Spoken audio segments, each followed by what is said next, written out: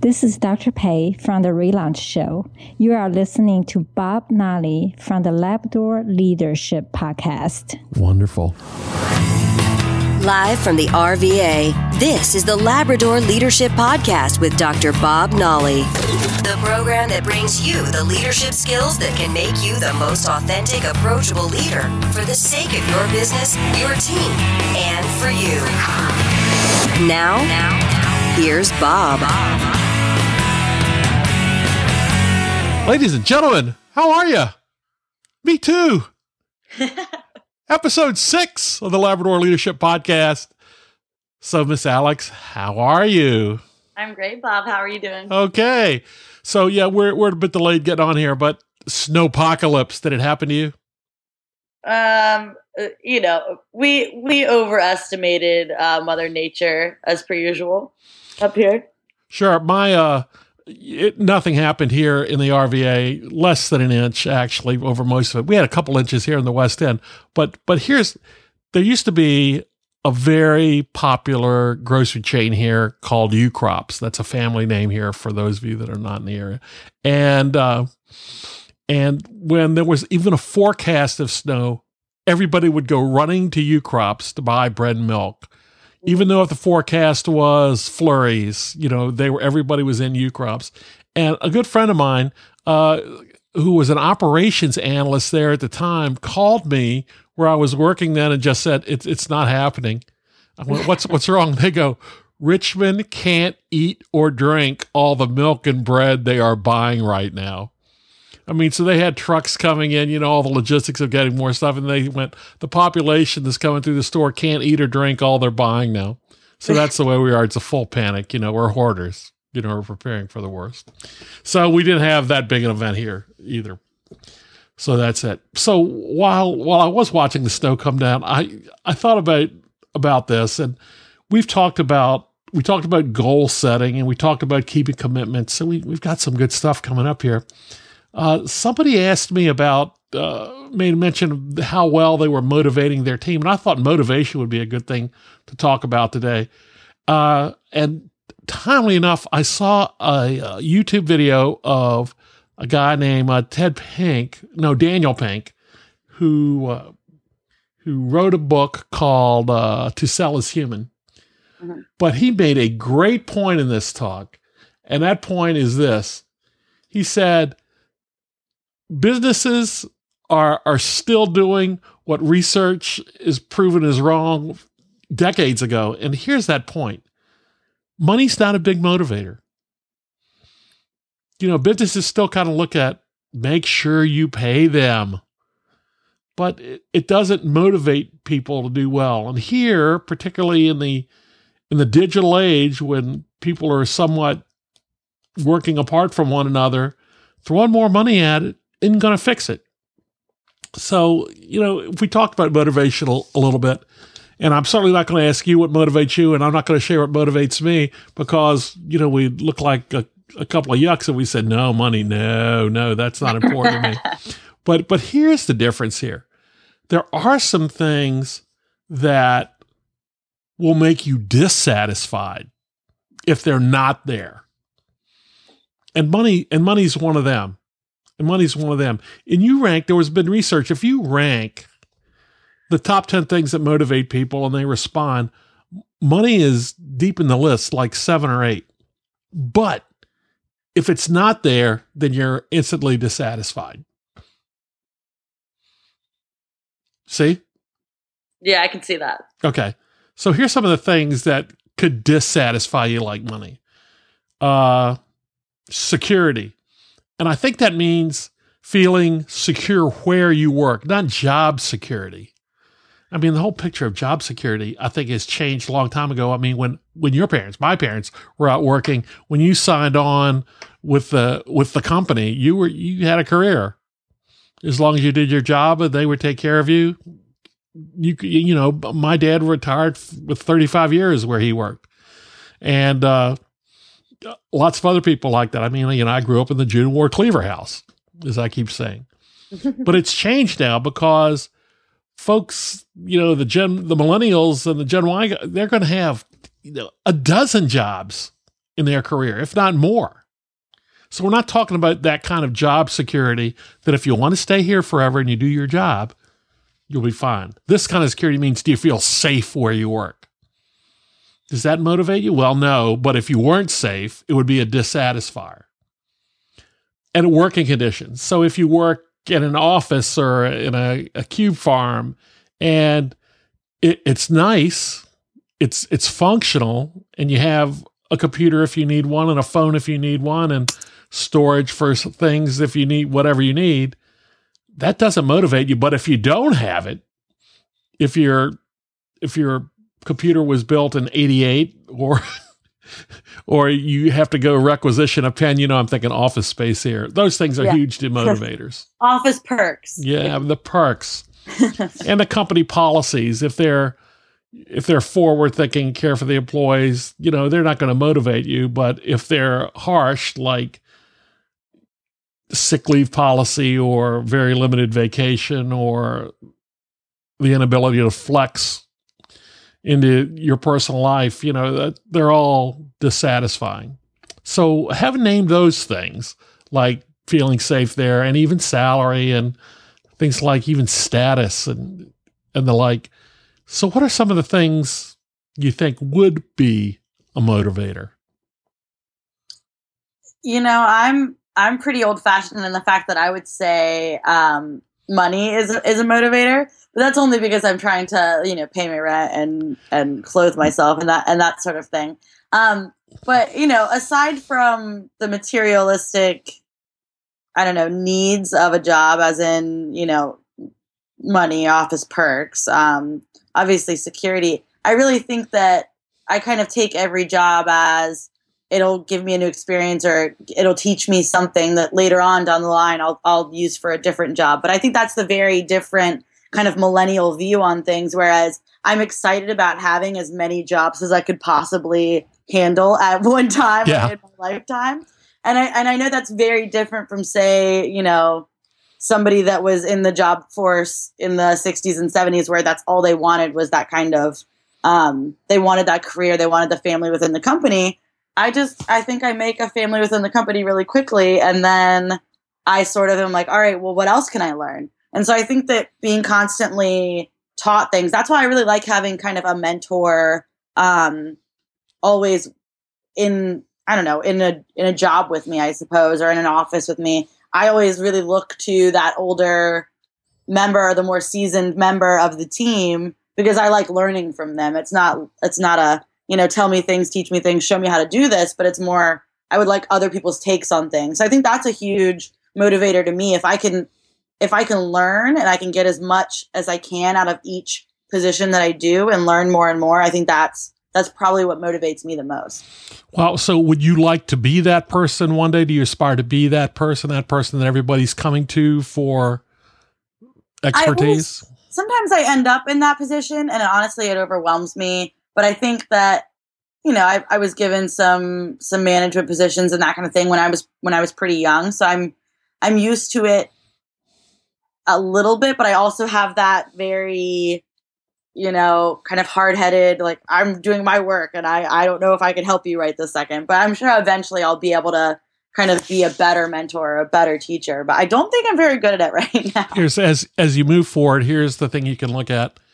Are people turning to you when there's an issue they need help with?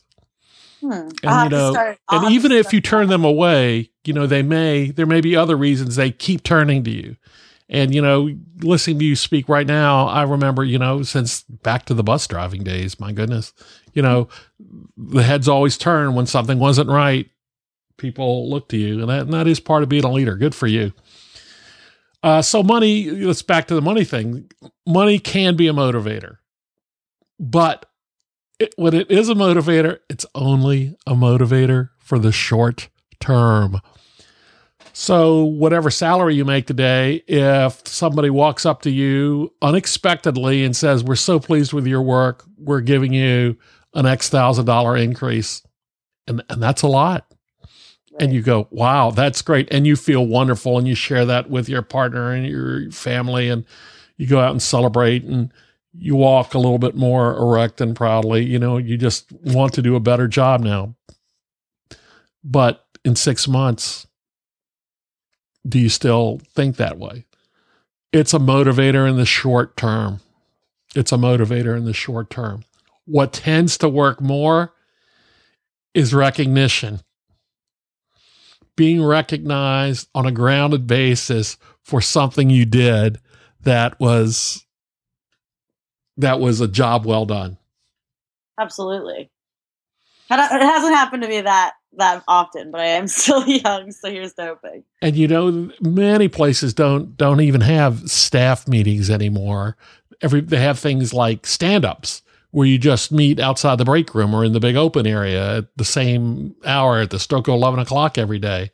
Mm-hmm. And it would be good to have the manager or the senior person there say, this is what's going on and that's going on as well. And I want to recognize Alex for the effort she put in to assist this customer.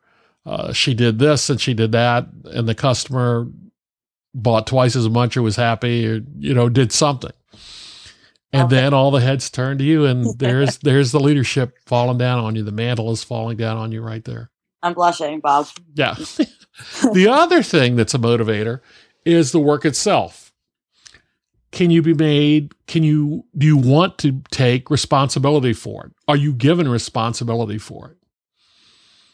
And if you perform well, take the responsibility and fulfill your commitments. There we go, back to episode 0. We're back to commitments. Imagine that. Will you advance? Advance mean perhaps more money, but more title. Is that important status? Recognition is important as well. It's that all goes together for that sense of achievement. So then all of a sudden you're at the top of the Maslow's hierarchy of needs, where you're self-actualizing and you're actually growing in your job there. Now, it may not be the job of your dreams. It may not be, your life's work that you want to do, but there's the growth happening right there. That combination of enjoying the work itself, being recognized, achievement, being given more responsibility, advancing your growth. Those things end up being at the top of the list of motivators. People that have those things are more satisfied in their jobs. So we've got these two lists here, one way or the other. So let's talk about the satisfaction thing. Remember this, the opposite of satisfaction is what? Well, dissatisfaction. No, it's a trap, and I did it for you right there. No, the opposite of satisfaction is no satisfaction. Even though on the left, if you have all of these things in the column you've written down that are points of satisfaction, like achievement, recognition, growth, and advancement, if something on the right, those things that can cause dissatisfaction, if they rear their ugly heads like working conditions, all of a sudden you're not satisfied anymore. Wait a minute, just a month ago, I had a great job. I just got recognized. I got a little bonus. All the good things were happening. But now I'm working for somebody I don't like. The conditions are horrible. I can't get my computer replaced or fixed or whatever. All of a sudden, you're dissatisfied. So the opposite of satisfaction is no satisfaction, just like the opposite of dissatisfaction is no dissatisfaction.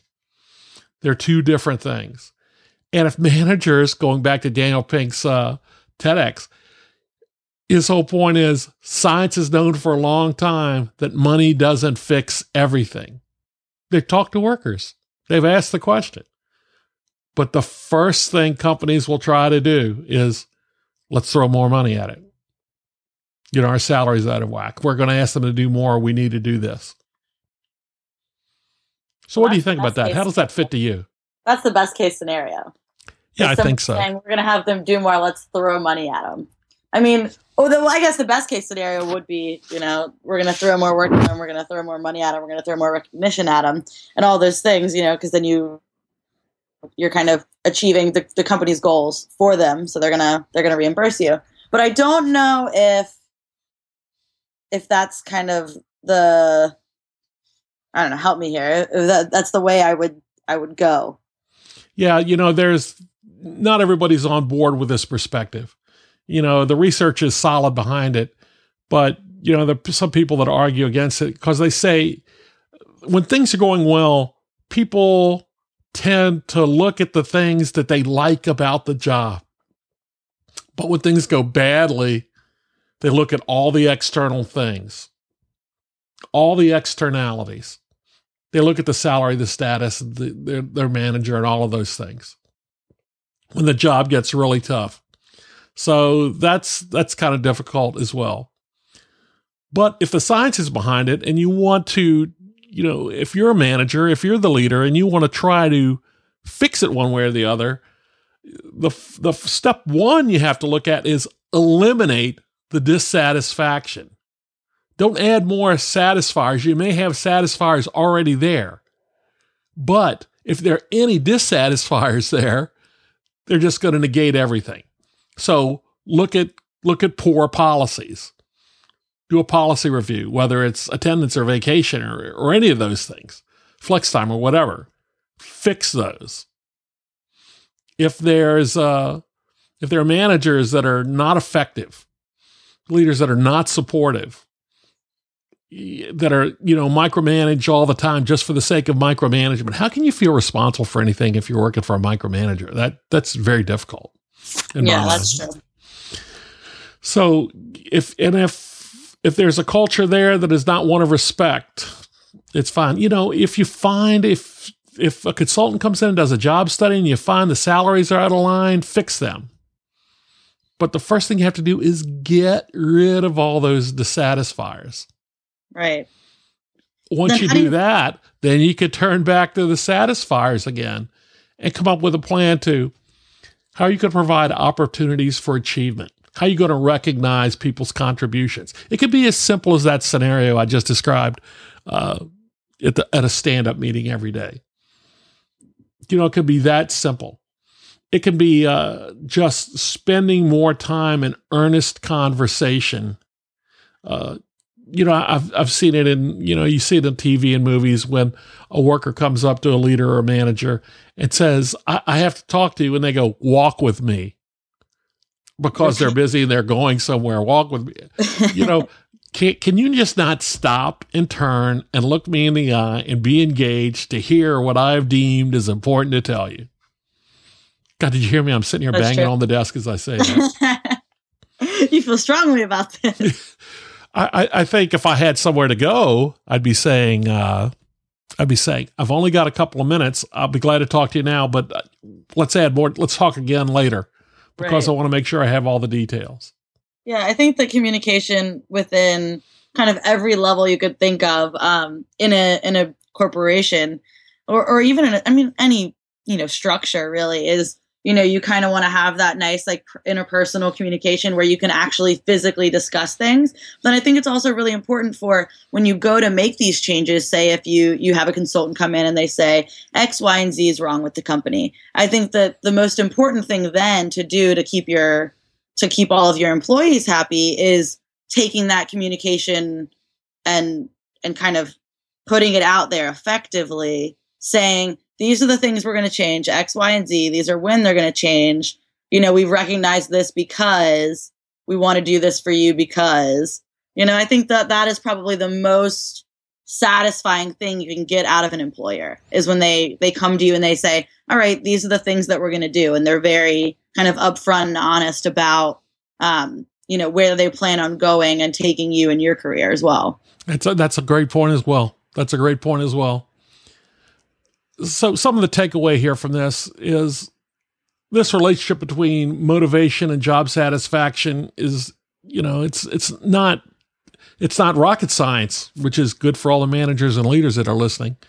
So the problem is that when we try to fix job satisfaction, motivate them, we look at the hygienic factors. We look at those externalities rather than achievement and recognition.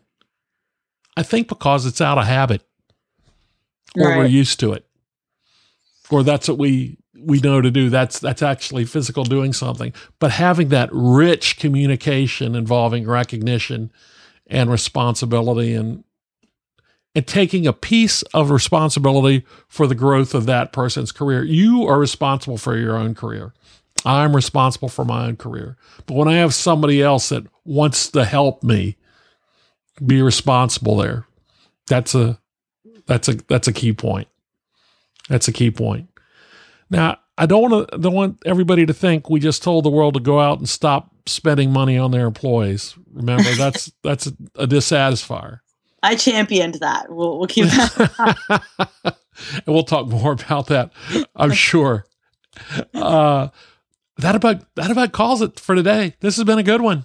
All right. Always good to talk to you about. Hang in there, everybody. Thanks for all your support. The show is going great. We're getting some great feedback, and we like to hear from you. So come see us on the website. Remember last time we said, email me your goals at bob@labradorleadership.com. I'm not going to look at them. I'll just send them right back to you in the middle of the year so you can judge how you're done. And visit our website because we'd love to hear from you there as well. Everybody, have a great week. We'll see you next time. Bye-bye.